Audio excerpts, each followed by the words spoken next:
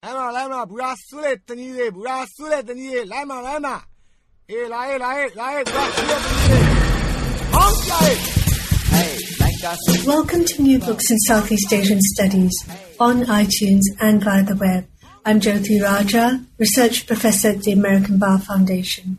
And today I'm talking with Nick Cheeseman, a Fellow at the Department of Political and Social Change at the Australian National University, about his 2015 book, Opposing the Rule of Law, How Myanmar's Courts Make Law and Order, published by Cambridge University Press.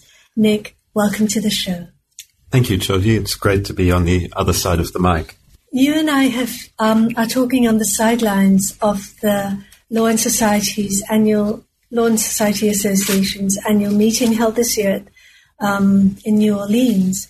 And there was a really lively discussion of your book at the Author Meets Reader session. And one of the things that was discussed, and I wonder if you'd like to start by talking about this, is the very striking cover of the book, this very striking image of a pair of raised, proud, defiant, handcuffed wrists with the insignia of a policeman's cap showing just below these wrists, and behind the wrists a building which looks like it could well be colonial but is definitely institutional in some way. Thanks for beginning with the cover. The cover is important to me, and I apologize to podcast listeners who cannot see it, but it will be posted on the website. It's important to me because I did want to have a cover image that captured features of the book's contents that are important to the arguments contained therein and also to its empirical contents. For that purpose, I sought out a photographer based in Yangon and asked him to go out and take photographs.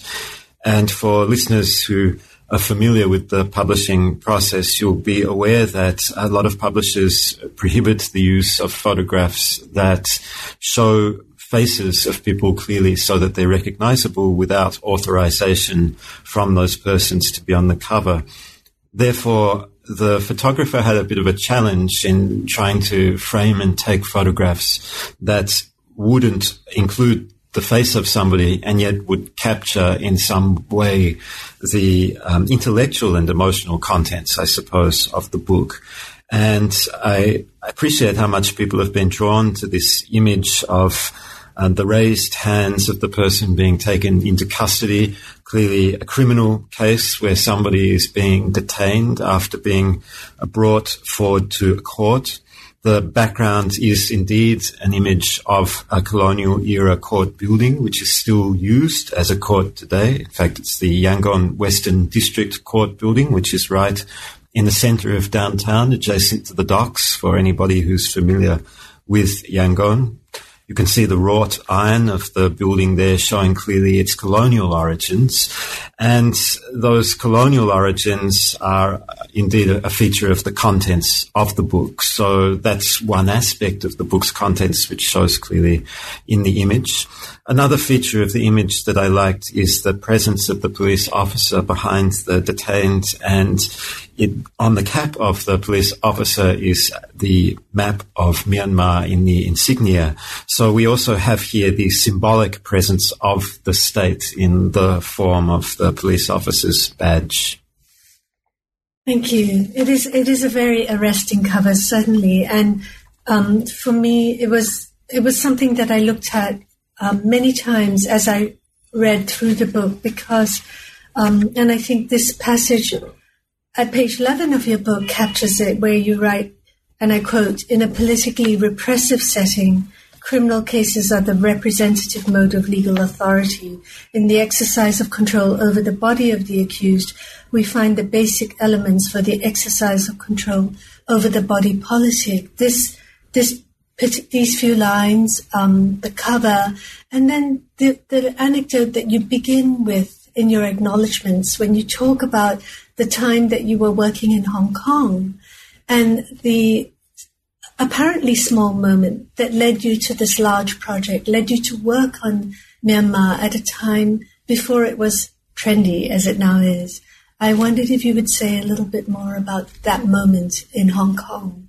Certainly. And before I do that, we should add that the reference to the importance of criminal cases comes from work that was done earlier by Noni and Selznick in Law and Society and Transition. So this is a point that they raised in their work, which I picked up and used in my own conversation that I think was important and highly relevant to my work, because my work is very much concerned with political questions of how the courts function in a politically repressive setting, primarily with political rather than with legal questions, which is something that perhaps we can return to.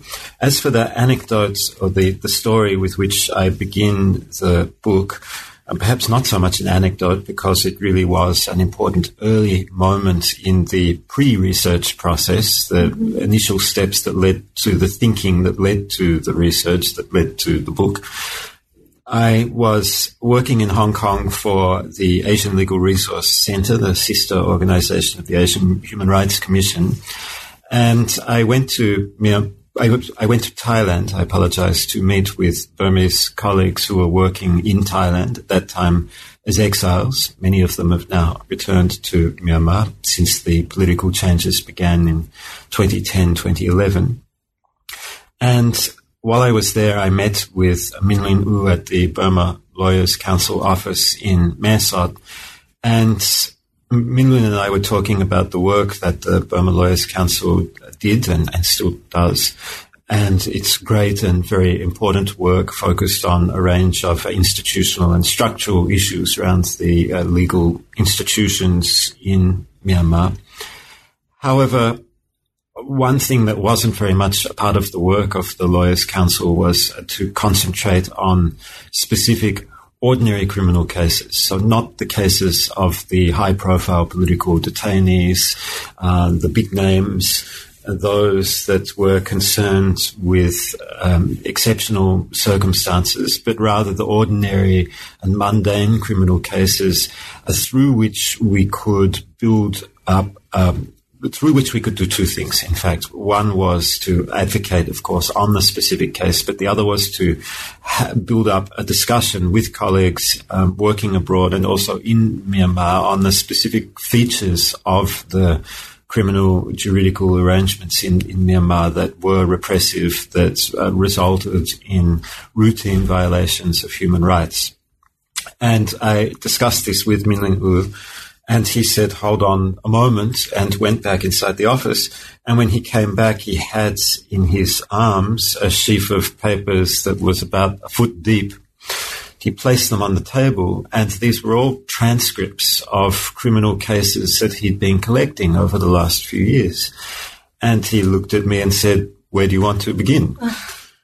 And, of course, I was a little bit taken aback. We can't start with everything, and there was a huge amount of material sitting before me from a variety of different cases.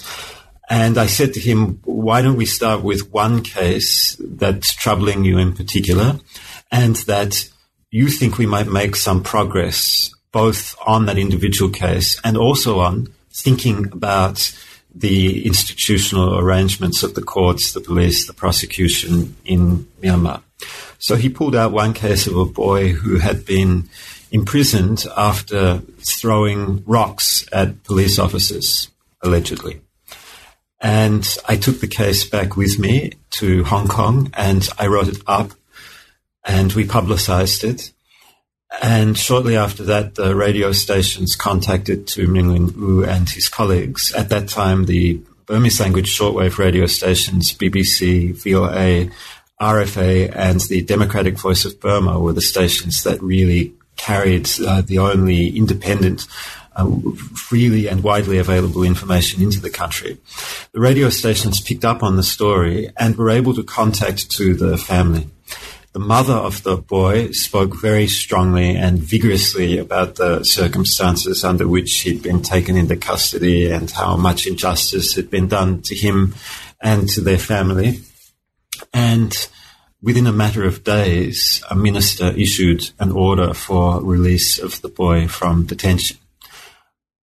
So I was a little bit surprised at that point as well. I was surprised in the first instance on seeing all of these cases that I hadn't expected could be collected so extensively, and that we might have so many opportunities to work out of well-documented cases to engage in this type of advocacy work.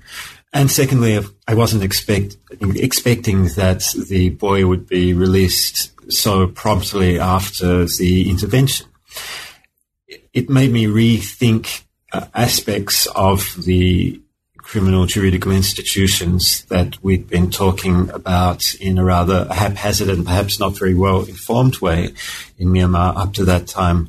And that was really the starting point for me in the progress towards the research. Of course, I spent a number of years still working in Hong Kong and working on many more cases cooperatively with Min Lin Oo and other colleagues abroad and also in Myanmar. But at a certain point, I needed to step out of that role and become a researcher in the sense of not being an advocate first and being a part-time researcher when I could fit it in, but the other way around, becoming primarily a researcher and then using the research still hopefully to advance advocacy and other activities, the sort that I've been involved in. And at that point, I began a PhD program at the Australian National University, where I'm now employed, having completed it. Well, thank you for fleshing that out for us. I was struck when I read this, and just as I kept going back to the cover, I kept going back to the details of this, as you say, what should properly be called an early moment, about the role of the police, the fact that the person who was accused was in fact a teenager, the role of his mother fearlessly speaking to the media, the impact of media publicity, and then the power of the government minister to order his release. And these few lines that you wrote about capture all the powerful themes that you address. And I think for anyone who works on rule of law, indeed for anyone who works on the intersections of law and politics, your conceptual contribution to the field is the argument that you make about law and order as an analytic concept that stands in asymmetrical relation to rule of law. And I wondered if you might explain that for us. Certainly. Thank you. The main argument that I make in the book, which emerges out of and in dialogue with the case study of Myanmar, is that rule of law is a political idea which is opposed to law and order. Law and order is a concept that ordinarily is conflated with the rule of law. If we look at a great deal of the work done by international agencies today, we find that it's usually incorporated into rule of law frameworks.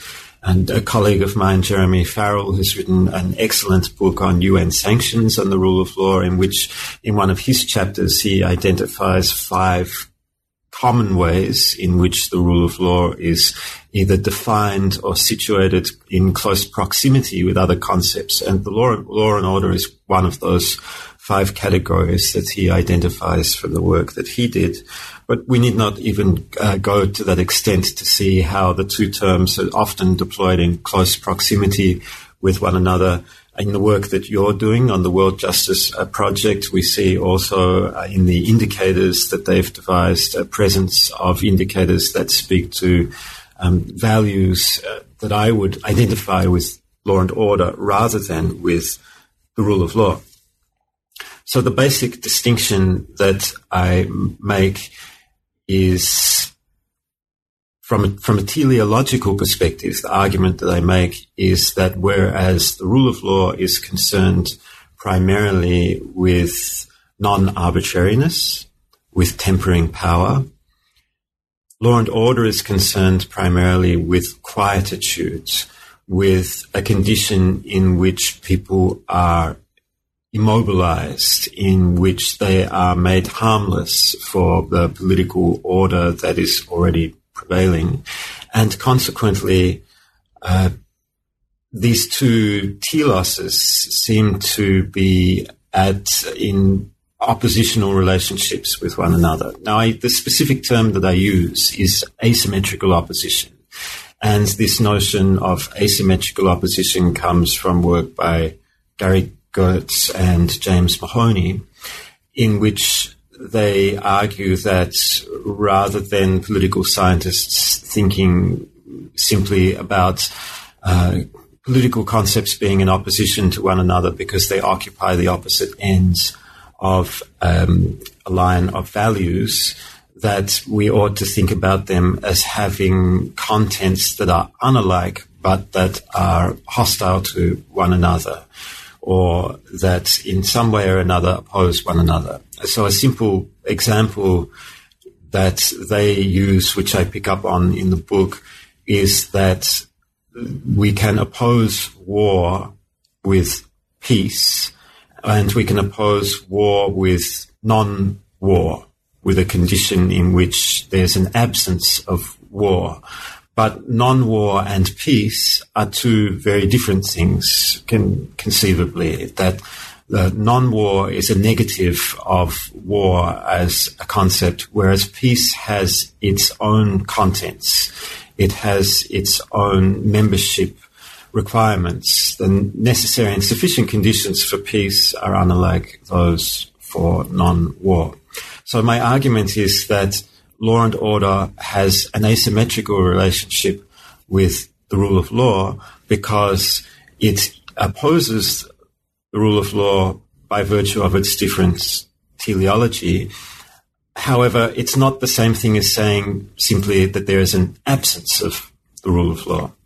And I arrived at that position out of the work that I did on Myanmar, to return to the case study, where one would hear people talking about the lack of rule of law in Myanmar, as we do in other countries that by the criteria set down by international organizations or the World Justice Project and others that use templates and adopt deductive approaches to the rule of law, we encounter them then telling us that what we find is a condition of absence. And I wanted to speak back against that and say that, in fact, or having started out trying to do the work from that position, and I in fact did write a paper talking about the unrule of law in Myanmar, which is evidence of the fact that I began thinking in a similar way. Having started out that way, what I encountered more and more in the course of my research wasn't a condition of absences, but a condition of presences. And I felt that those presences, the characteristics of the juridical institutions in Myanmar I was looking at empirically, as well as their normative features, the norms, the values that animated those institutions, were mobilizing against the values and principles of the rule of law. And therefore, I tried to develop that juxtaposition throughout the case study, first through some historical outline and then subsequently through a discussion of a number of aspects of the criminal juridical institutions in Myanmar in the present day. I found it invaluable the way you reviewed the literature, Foucault, on policing and the police state, not in the narrow sense that we understand the police as an institution today, but all the scholarship on the relationship between society and order and discipline and policing. I found that really invaluable, and the way in which you highlighted the different lexical items in Burmese and how you took seriously both these lexical items and the meanings that inhered within them, and then traced the unfolding through the colonial stage onwards to the present into the conflation that we are now seeing. And I wondered if you might talk a little bit about how rule of law, law and order occurs differently in Burmese. Thanks for that question. It's an important part of how I develop the conceptual arguments. The first chapter of the book has an excursus on language, and that's where I set out the basics of the relationship.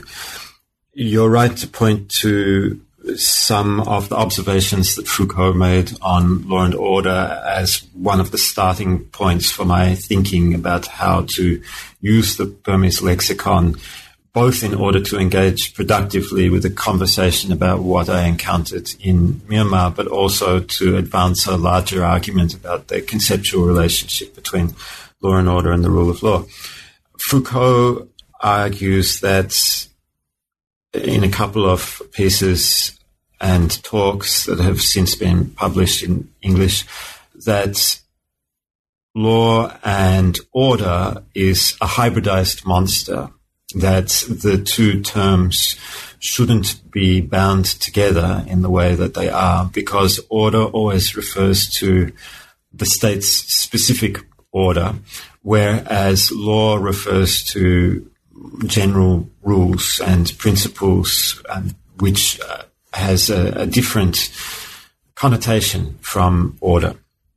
Now, I don't go into any great depth in trying to unpack Foucault's reading of the term, but I leverage off it in order to engage with this question in Burmese.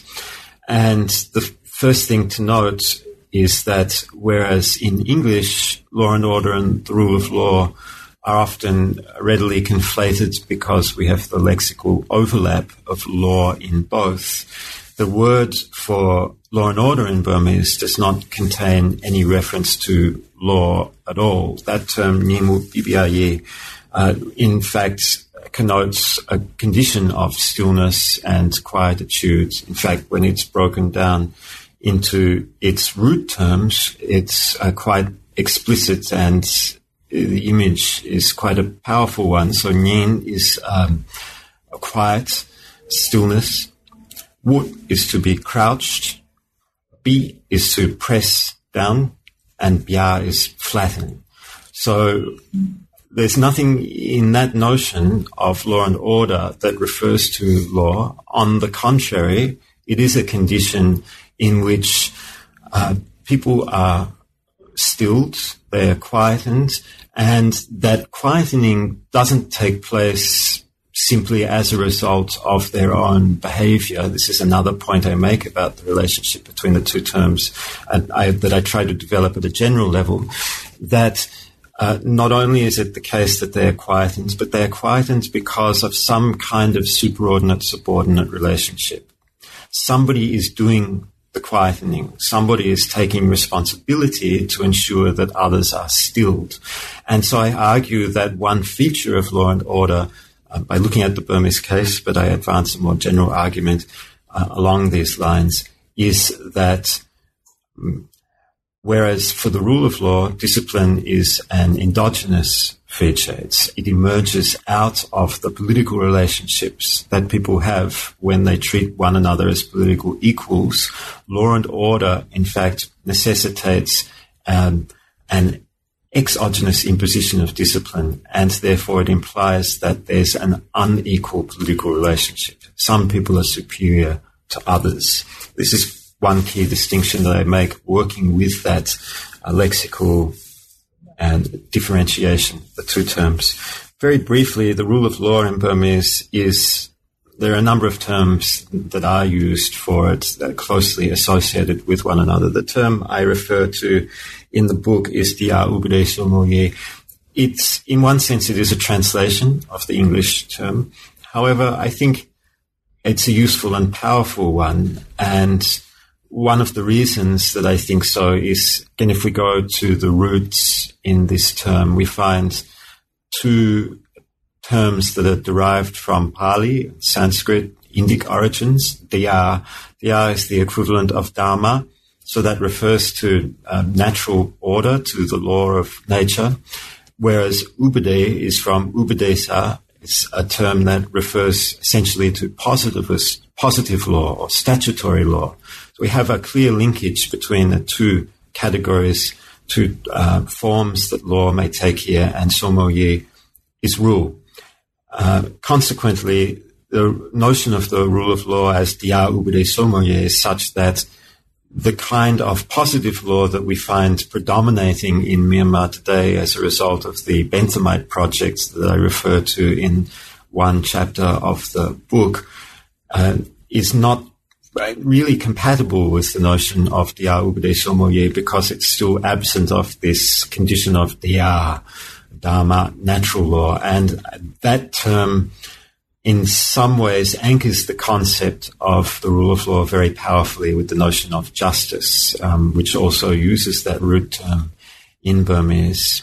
So that's the basic those are the basic features of the lexical distinction that I draw upon. Now, the additional point that I would like to make is that what I try to do throughout the book is track how, although that distinction is very sharp lexically, curiously, what has happened in Myanmar is that the two terms nevertheless have become conflated semantically.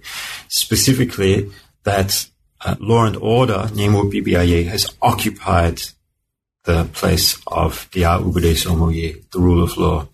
And I track the tension between the two over different periods, and then the occupation of the rule of law by law and order in the period of military rule from 1962 onwards. And the point that I try to make is that whereas that lexical conflation, that slippage occurs relatively easily in English for the reason I mentioned already, it's much harder to do it in Burmese. And so the fact that successive military-led governments in Myanmar have succeeded in some way, at least, in conflating these terms, speaks powerfully to some of the phenomena I study in the case of Myanmar. Thank you. As I was reading it, I really valued the way you situated your analysis in the colonial history, not just in the language, but in the colonial history. And I didn't know about the Panonian, and when you explained, I don't even know if I'm pronouncing that word correctly, as this expression of the Benthamite project, and you talked about how the code numbers for the penal code enter everyday conversation in Myanmar. And to me, that was so striking that there was such a familiarity with law, this aspect of law's regulatory, controlling, it's governmentality in so many ways that people use it in everyday conversation, and that the number of a code is completely understood. And I wondered if you'd like to say more about that. Thanks for bringing up the Panonian. I also must admit that I don't know how to pronounce it, Jody. In fact, I've only seen it in writing. The panopticon, of course, was made famous by Foucault by drawing on the, I was going to say concept, but Foucault uses the panopticon as a concept. But of course, for Jeremy Bentham, the originator of the panopticon, it wasn't a concept. It was a design for a correctional facility that would be both more efficient and more humane, keeping in mind that Bentham was a humanist of his time, in designing a new kind of institution that would make the business of corrections not only more humane, but also engage with the creation of a new kind of society, one informed by scientific principles, which is very much what Bentham was concerned with throughout much of his writing. So the Panonian is in parallel with the panopticon, another feature of the work that Jeremy Bentham undertook in trying to design a scientific system of jurisprudence that would enable the better organization of society. For those listeners who are familiar with Bentham, they will be aware that he had a very negative attitude towards the customary law and the common law. He thought that it was had extremely detrimental and negative consequences. And his special interest was in developing jurisprudence that might eventually take over the common law everywhere. So when he was talking and thinking about the Ponomian, it wasn't particularly directed towards colonies like Burma or India. However, the people who took on Bentham's ideas, some of them were very much followers of his, people like James Mill, the father of J.S. Mill.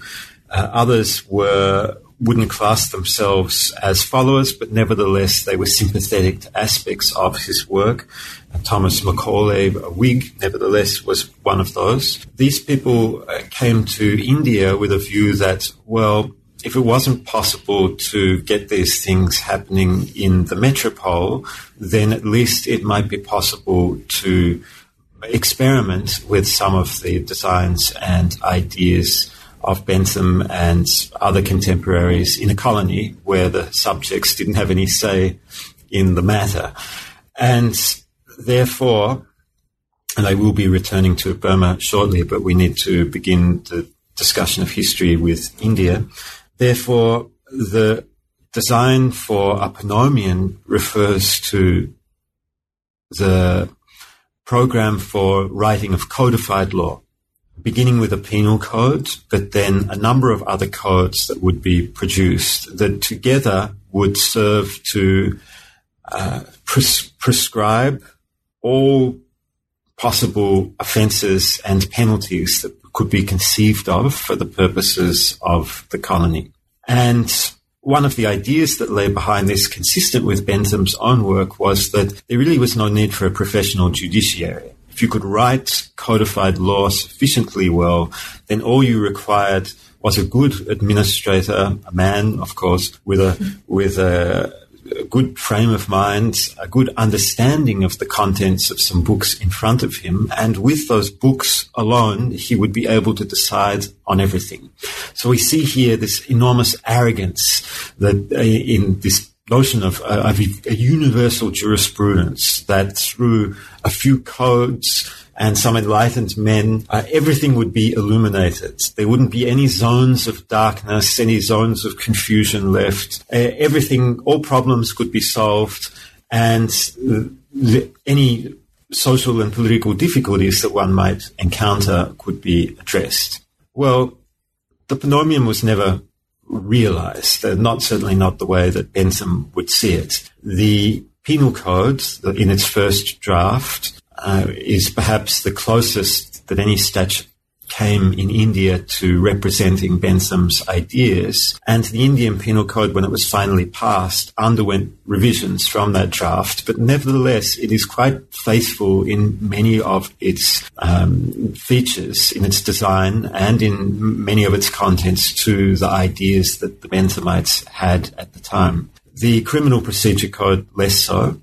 The Evidence Act, somewhat more so, because it was written by really the last great authoritarian Benthamite, Sir James Fitzjames Stephen. And together, these instruments have passed through time and successive generations and successive periods of political activity throughout South Asia, but also in Burma up to the present day.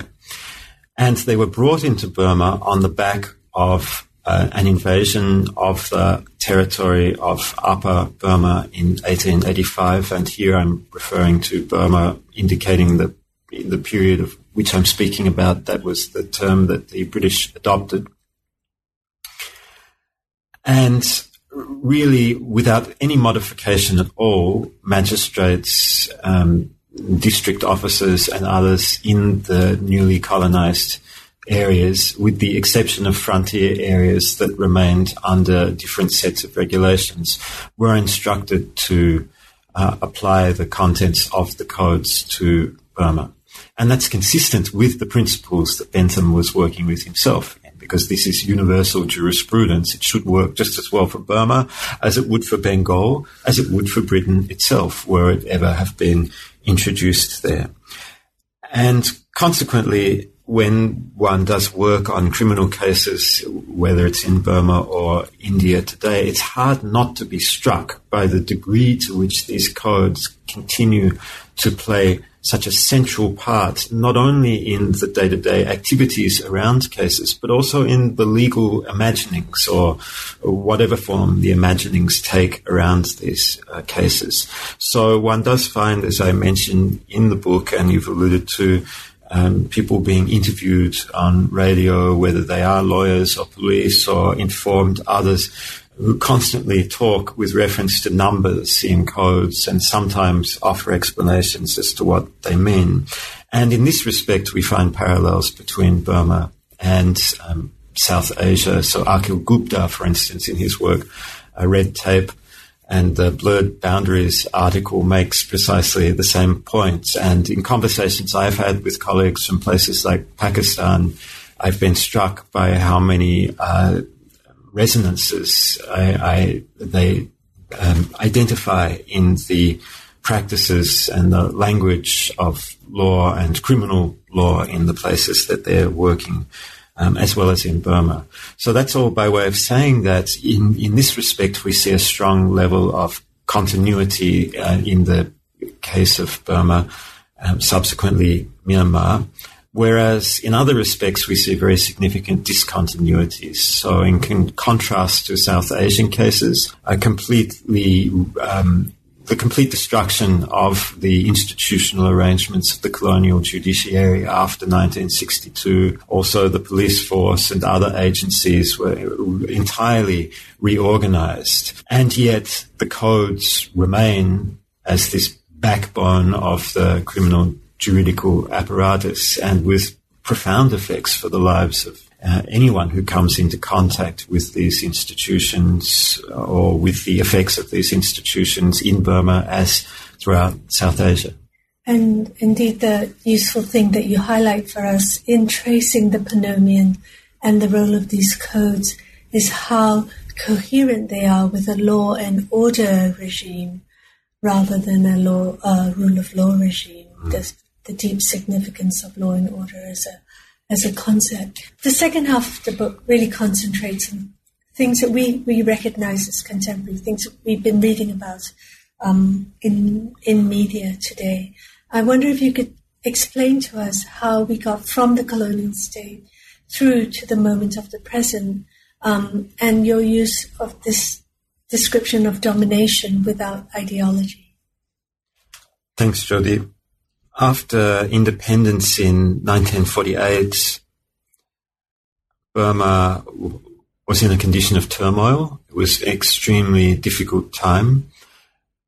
The country had fought for independence. There was a strong nationalist movement and an armed struggle against the colonizers in the form of the British, then against the Japanese occupiers, then again against the British as in the form of a political resistance and a determination that independence would come quickly. Country was thrown into turmoil with the assassination of Aung San, the father of Daw Aung San Suu Kyi, and a number of members of his cabinet just on the eve of independence. And from the moment of independence was beset by insurgencies and armed conflicts of a huge variety. Despite the turmoil, the juridical apparatus continued to function, and it did so much in the same way as it had in the colonial period, but with increasingly attention to questions of who or what was the citizen and what the rights of the citizen were. So here we have a distinctive feature of that period. And one thing that I identify in that period is a coupling of, by that period I mean really the decade of the 1950s, the coupling of the procedural rights, which were a feature of the colonial arrangements, with substantive rights under the Constitution of Independent Burma and the articulation of those. We don't have time to go into the details of it, but suffice it to say that the institutional arrangements persisted until the first coup in 1958, and then a second coup in 1962, the second being a definitive coup, the first being one that brought in a caretaker government for a short period. The second coup changed arrangements completely. From the beginning, it was clear that the military was not prepared to go along with the status quo.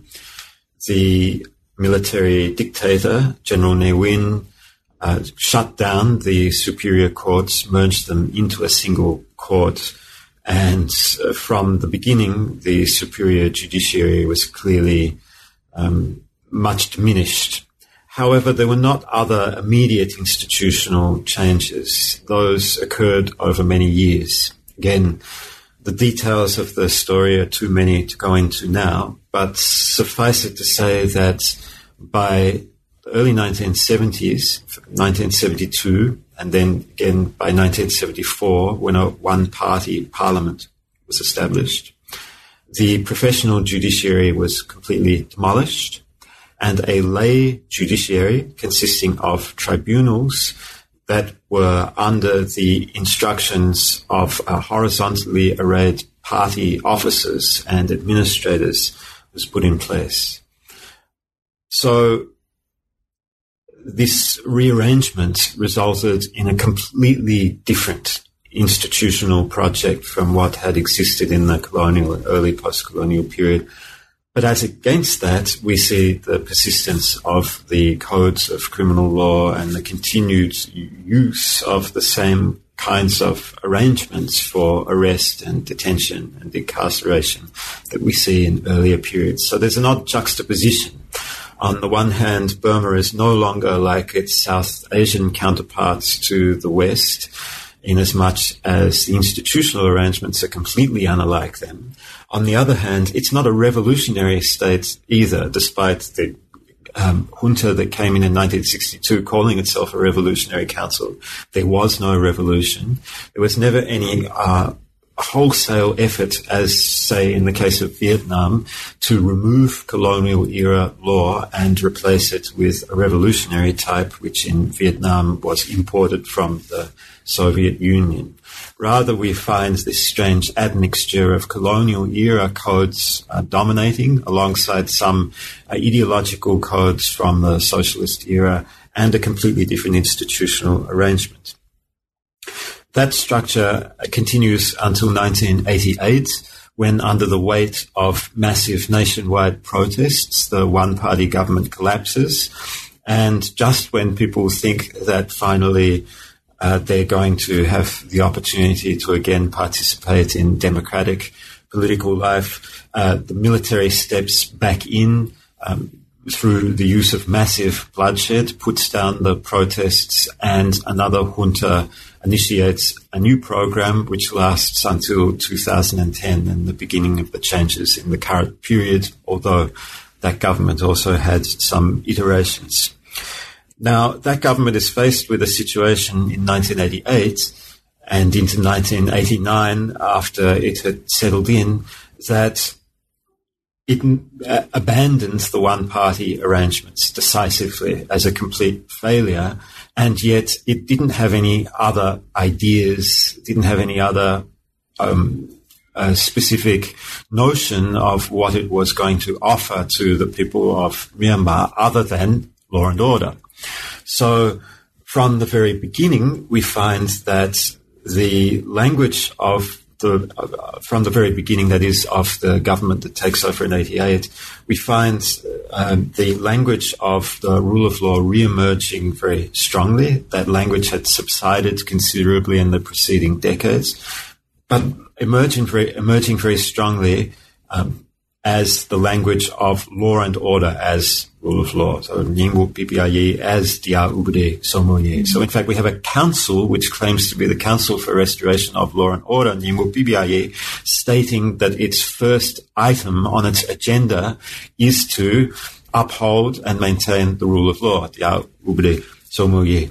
A curious conflation taking place here.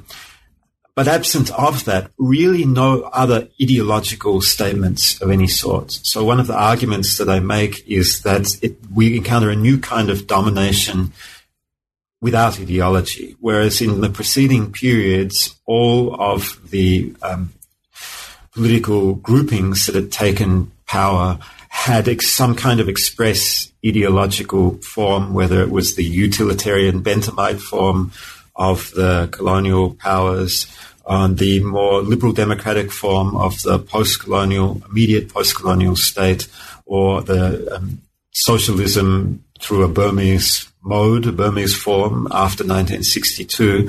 After 1988, there's really an absence of any ideological statements on the part of the junta. What it comes down to is that the junta is concerned to uphold the rule of law, inverted commas, through attention to the practices and instruments of law and order. At both the level of institutional arrangements and the level of the discourses, the language of the state, we see this program being carried out in interesting ways. And again, we don't have time to discuss it in detail here, but I'll just mention a couple of key features. One issue was what to do with the judiciary now that the lay courts are finished. And the immediate solution was to turn to the administrators, the judicial officers who occupied positions as bench clerks, as other administrators of courts throughout the country, and assign them positions as judges. So overnight, a professional judiciary is re-established. But it's not a professional judiciary with the habits of a judiciary. It's the judiciary with the habits of an administration. The administrator becomes the adjudicator right across the entirety of the country, and many of those people still occupy their positions today. Secondly, at the level of state language, we see that the language of law and of juridical practice from earlier periods is hollowed out and bounces around the place in a rather meaningless way. And this also speaks to the absence of ideology. So whereas in earlier periods there was some attention to, say, certain principles, juridical principles that mattered because they spoke to the ideology of the time, in this period after 1988, we have a jumble of socialist-era principles, colonial-era principles, early post-colonial principles, none of which really mean anything or add up to anything much. It's all just a soup of juridical language floating around, which army officers, for whom it really means nothing anyway, come out and they use it really as a way of explaining what law and order means for them. Consequently, both at the level of the administrator cum adjudicator and at the level of the army officer cum administrator at the level of the junta, we see a move towards law and order ideas, but law and order ideas which are characterized as though they are somehow related to and evocative of and indicative of the rule of law. Thank you for spelling that out so clearly for me, because it's quite a complex history.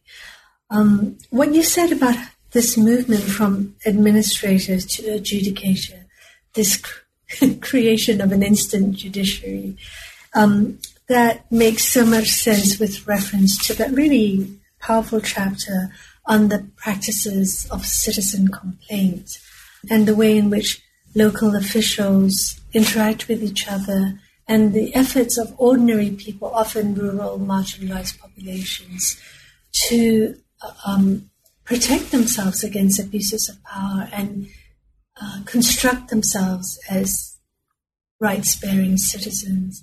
And I wondered if you might bring us to this point in your book, which is about the current moment and the way in which there is a rule of law radicalism and this really important use of a sense of rule of law in the hands of very ordinary people. Yeah, thank you for that question. There's a lot in that chapter, and maybe one reason that there's a lot in that chapter is that, in a sense, this was the starting point for the research that led to the book, although it's the last part of the book. One of the things that struck me from early on was how it was that people complained often vociferously and vigorously to institutions and officers who were clearly unsympathetic to their complaints. And nevertheless, they persisted in ways that I found both remarkable and impressive, powerful.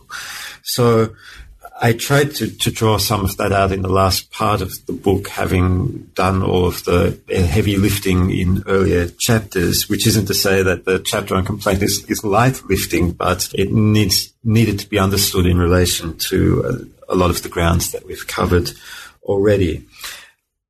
It may be difficult to speak to all aspects of the chapter, so let me just pick up on one analytical distinction that I make and perhaps leave it at that.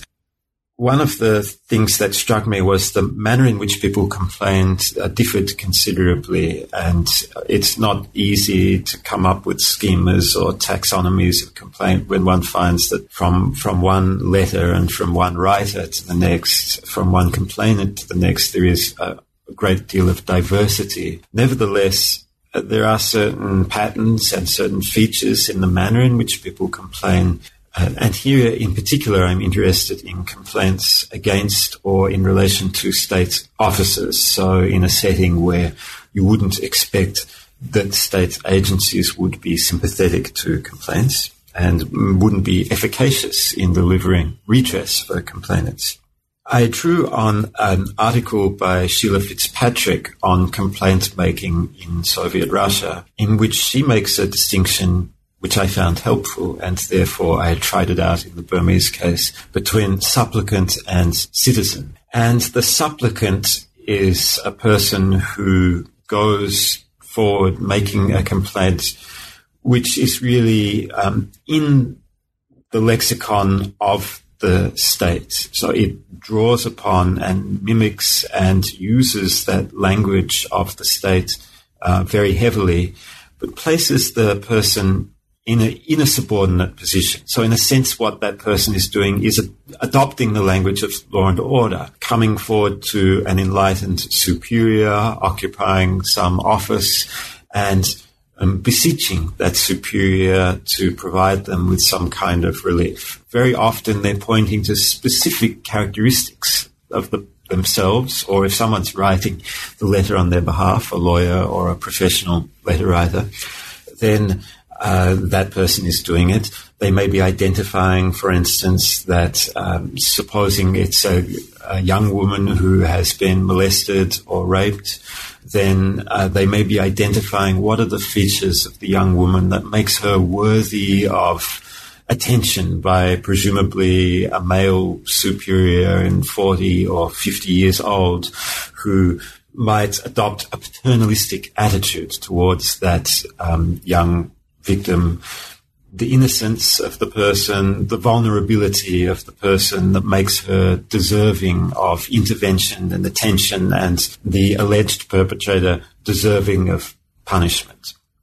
These are some of the characteristics of letters of supplication. You also highlight the way in which they will adapt state discourse and exalt the state through the state's own discourse.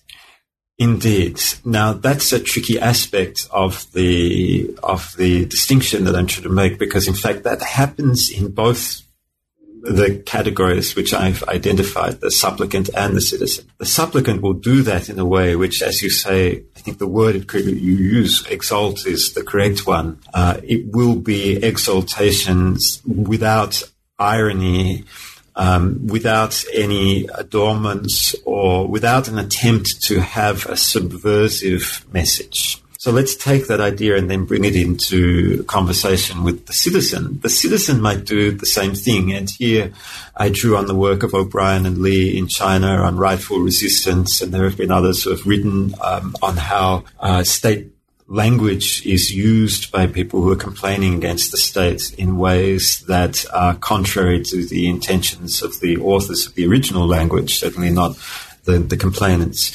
the citizen may also use that language, but it comes as a challenge. Right?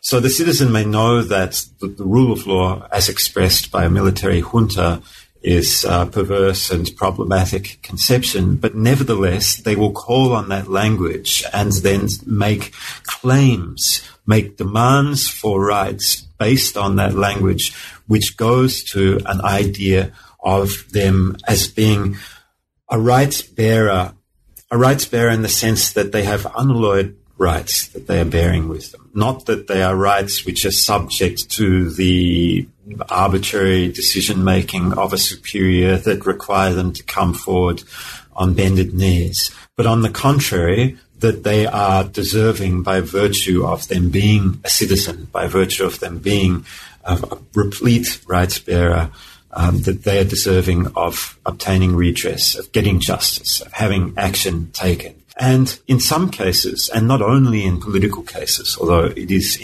true that it's sometimes political cases where one sees or would see this language, in some cases quite aggressively making statements to this effect, almost conveying a message that if justice isn't obtained, after all, given all of this rhetoric about the rule of law and the concerns for protecting the rights and interests of the citizens of the country, then what good is this political arrangement that we have in the country? And another feature of the work by the citizen in this respect is often also to play off one, to get to more practical aspects, to play off one level of the administration against another. So perhaps to deliver a letter to an administrator at one level which conveys a tone of dissatisfaction and a veiled warning that if that administrator doesn't do something, then they will encounter action being taken at a higher level, and very often also copying the letter to superior officers to put that person on notice that the superior officers of that person have been informed that this complaint has been made and that the citizen, in this case, expects action to be taken accordingly. Now, one of the issues that emerges, obviously, with the cases of complaints by citizens especially, is that those people expose themselves to risk, especially risk of counter-complaint. So what happened especially in ordinary criminal cases, not so much in the political cases where there are other avenues available to officers, but in ordinary criminal cases, very often people who made complaints of this sort in early years would find that they themselves were charged with criminal offences by the people that they were complaining against or by others who were acting on behalf of the people they were complaining against. And here we go into the tension in the codes between the criminal code and associated statutes, the tension between those aspects of the codes that speak to certain rule of law principles from earlier periods and those that speak to law and order principles. So there are many sections available in the codes for administrators to use to counter-attack under circumstances where they're threatened.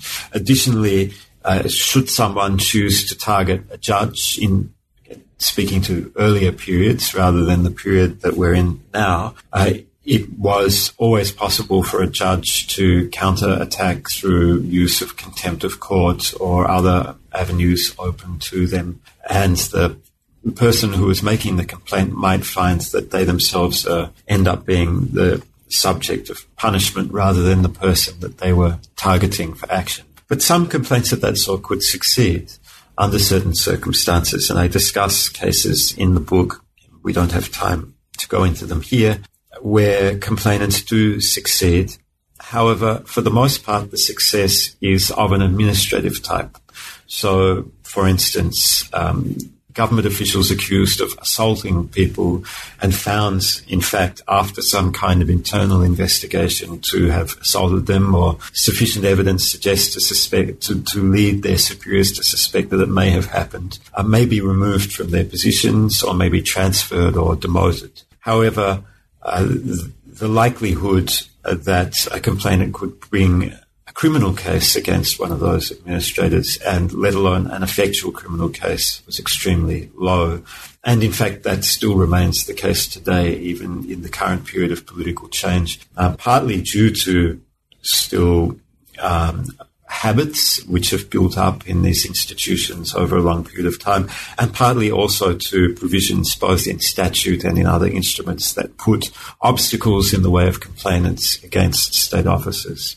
And I think also partly because, as you point out in that chapter, partly because these things are happening in distant places, and the complex relations and the details and the unfolding of the events won't ever come to be known in the kinds of ways that you draw together in your chapter, which is such a valuable contribution, I think, to knowledge. Yeah, I wish we had more time to talk about the book, because it's such a rich study of so much, and so much of which is not fully known or understood, partly because of the materials that you've worked so hard to access and understand and put on record and make legible to us, not just through the text of court cases that have not been studied, but also through fleshing out all the relational, contextual, political, historical relationships underpinning all these court cases. Your chapter on the 2007 protests and the chapter on corruption are particularly powerful. I'm so glad that Cambridge has brought the paperback out. It's going to make this book so much more accessible. But in closing, I wonder if you could say a little bit about future directions. Thanks, Jyoti, and I appreciate you mentioning that the paperback has come out. So I agree that will give opportunity for many more readers than has been the case over the last year. Turning to what I'm working on now, one of the chapters in the book, which we haven't had time to speak about, deals with the phenomenon of what I call in the book judicial torture. Judicial torture insofar as it's torture that refers to the judicial process, that torture that has as its specific instrumentality a concern with judicial outcomes, in particular the obtaining of confession in order to close a criminal case. It was one of the most difficult parts of the book to work on for a host of reasons, partly to do with the subject matter, and partly also because I felt that I wasn't able to offer, given the seriousness of the phenomenon, I wasn't able to offer an adequate explanation for what I was observing. I felt that my interpretation, although satisfactory for this book, which had other goals and was oriented towards perhaps a somewhat different set of questions from those that chapter addresses, it really didn't enable me to do everything that I might have liked to do with that material. Therefore, I decided, having completed the book, that the next project I undertake should be a detailed study of torture. And I wanted to extend the study beyond Myanmar. I felt it was important to think about this phenomenon comparatively. The book, although a single case study, is in a sense a comparative study. I've tried to set it up in a way that enables comparison, but I wanted to make the next work that I did explicitly comparative. So I have organized a research program which involves a comparative study of torture in Myanmar and Thailand. And hopefully I'll be extending some of the findings from data collection in those two countries to comparison with some South Asian cases. And what I'm really hoping to do with this research is talk back against the dominant literature on torture, or talk to it in different ways. At the one level, we have work on torture done by so many human rights organizations and advocacy groups and others like those with whom I worked previously in all of the nitty-gritty detail. On the other hand, we find a lot of work which is flying at a very high level, that is abstracted, that deals with scenarios that are sometimes described as torture scenarios in dreamland, I think is one author put it. I want to try and bring that abstract work on torture into close conversation with work on specific cases out of these two case studies, and do it not by asking narrow instrumental questions about does torture work, a common question which is asked by people who are thinking about it as an instrumental question, but rather to ask a political question, which is what work is torture doing? So to engage with the phenomenon of torture as a political problem, and one with deep implications for how we understand the times and places and institutions where it's imbricated. So that's the intention for the next phase of my research, which should take me up to about 2020, and hopefully I'll have another book on the way around about that time. Well, we're all certainly I'm looking forward to the next book, and I'm not at all surprised to hear that you've been awarded the very prestigious Institute for Advanced Studies Fellowship at Princeton to support your research in this field. And on behalf of everyone who cares about these things, very best wishes to you, Nick. Thanks so much for talking about your book. Thank you for taking the time to talk with me. Hey, like I see that the tin the boat. Hey, like I see that the tin